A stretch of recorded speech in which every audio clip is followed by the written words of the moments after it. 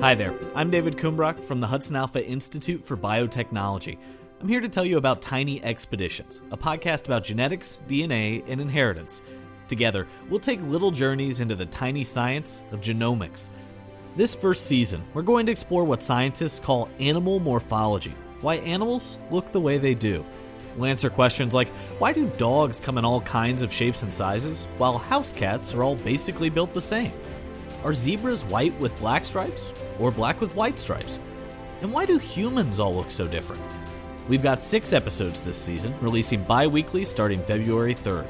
So subscribe wherever you get your podcasts, and get yourself ready for some tiny expeditions. Hudson Alpha.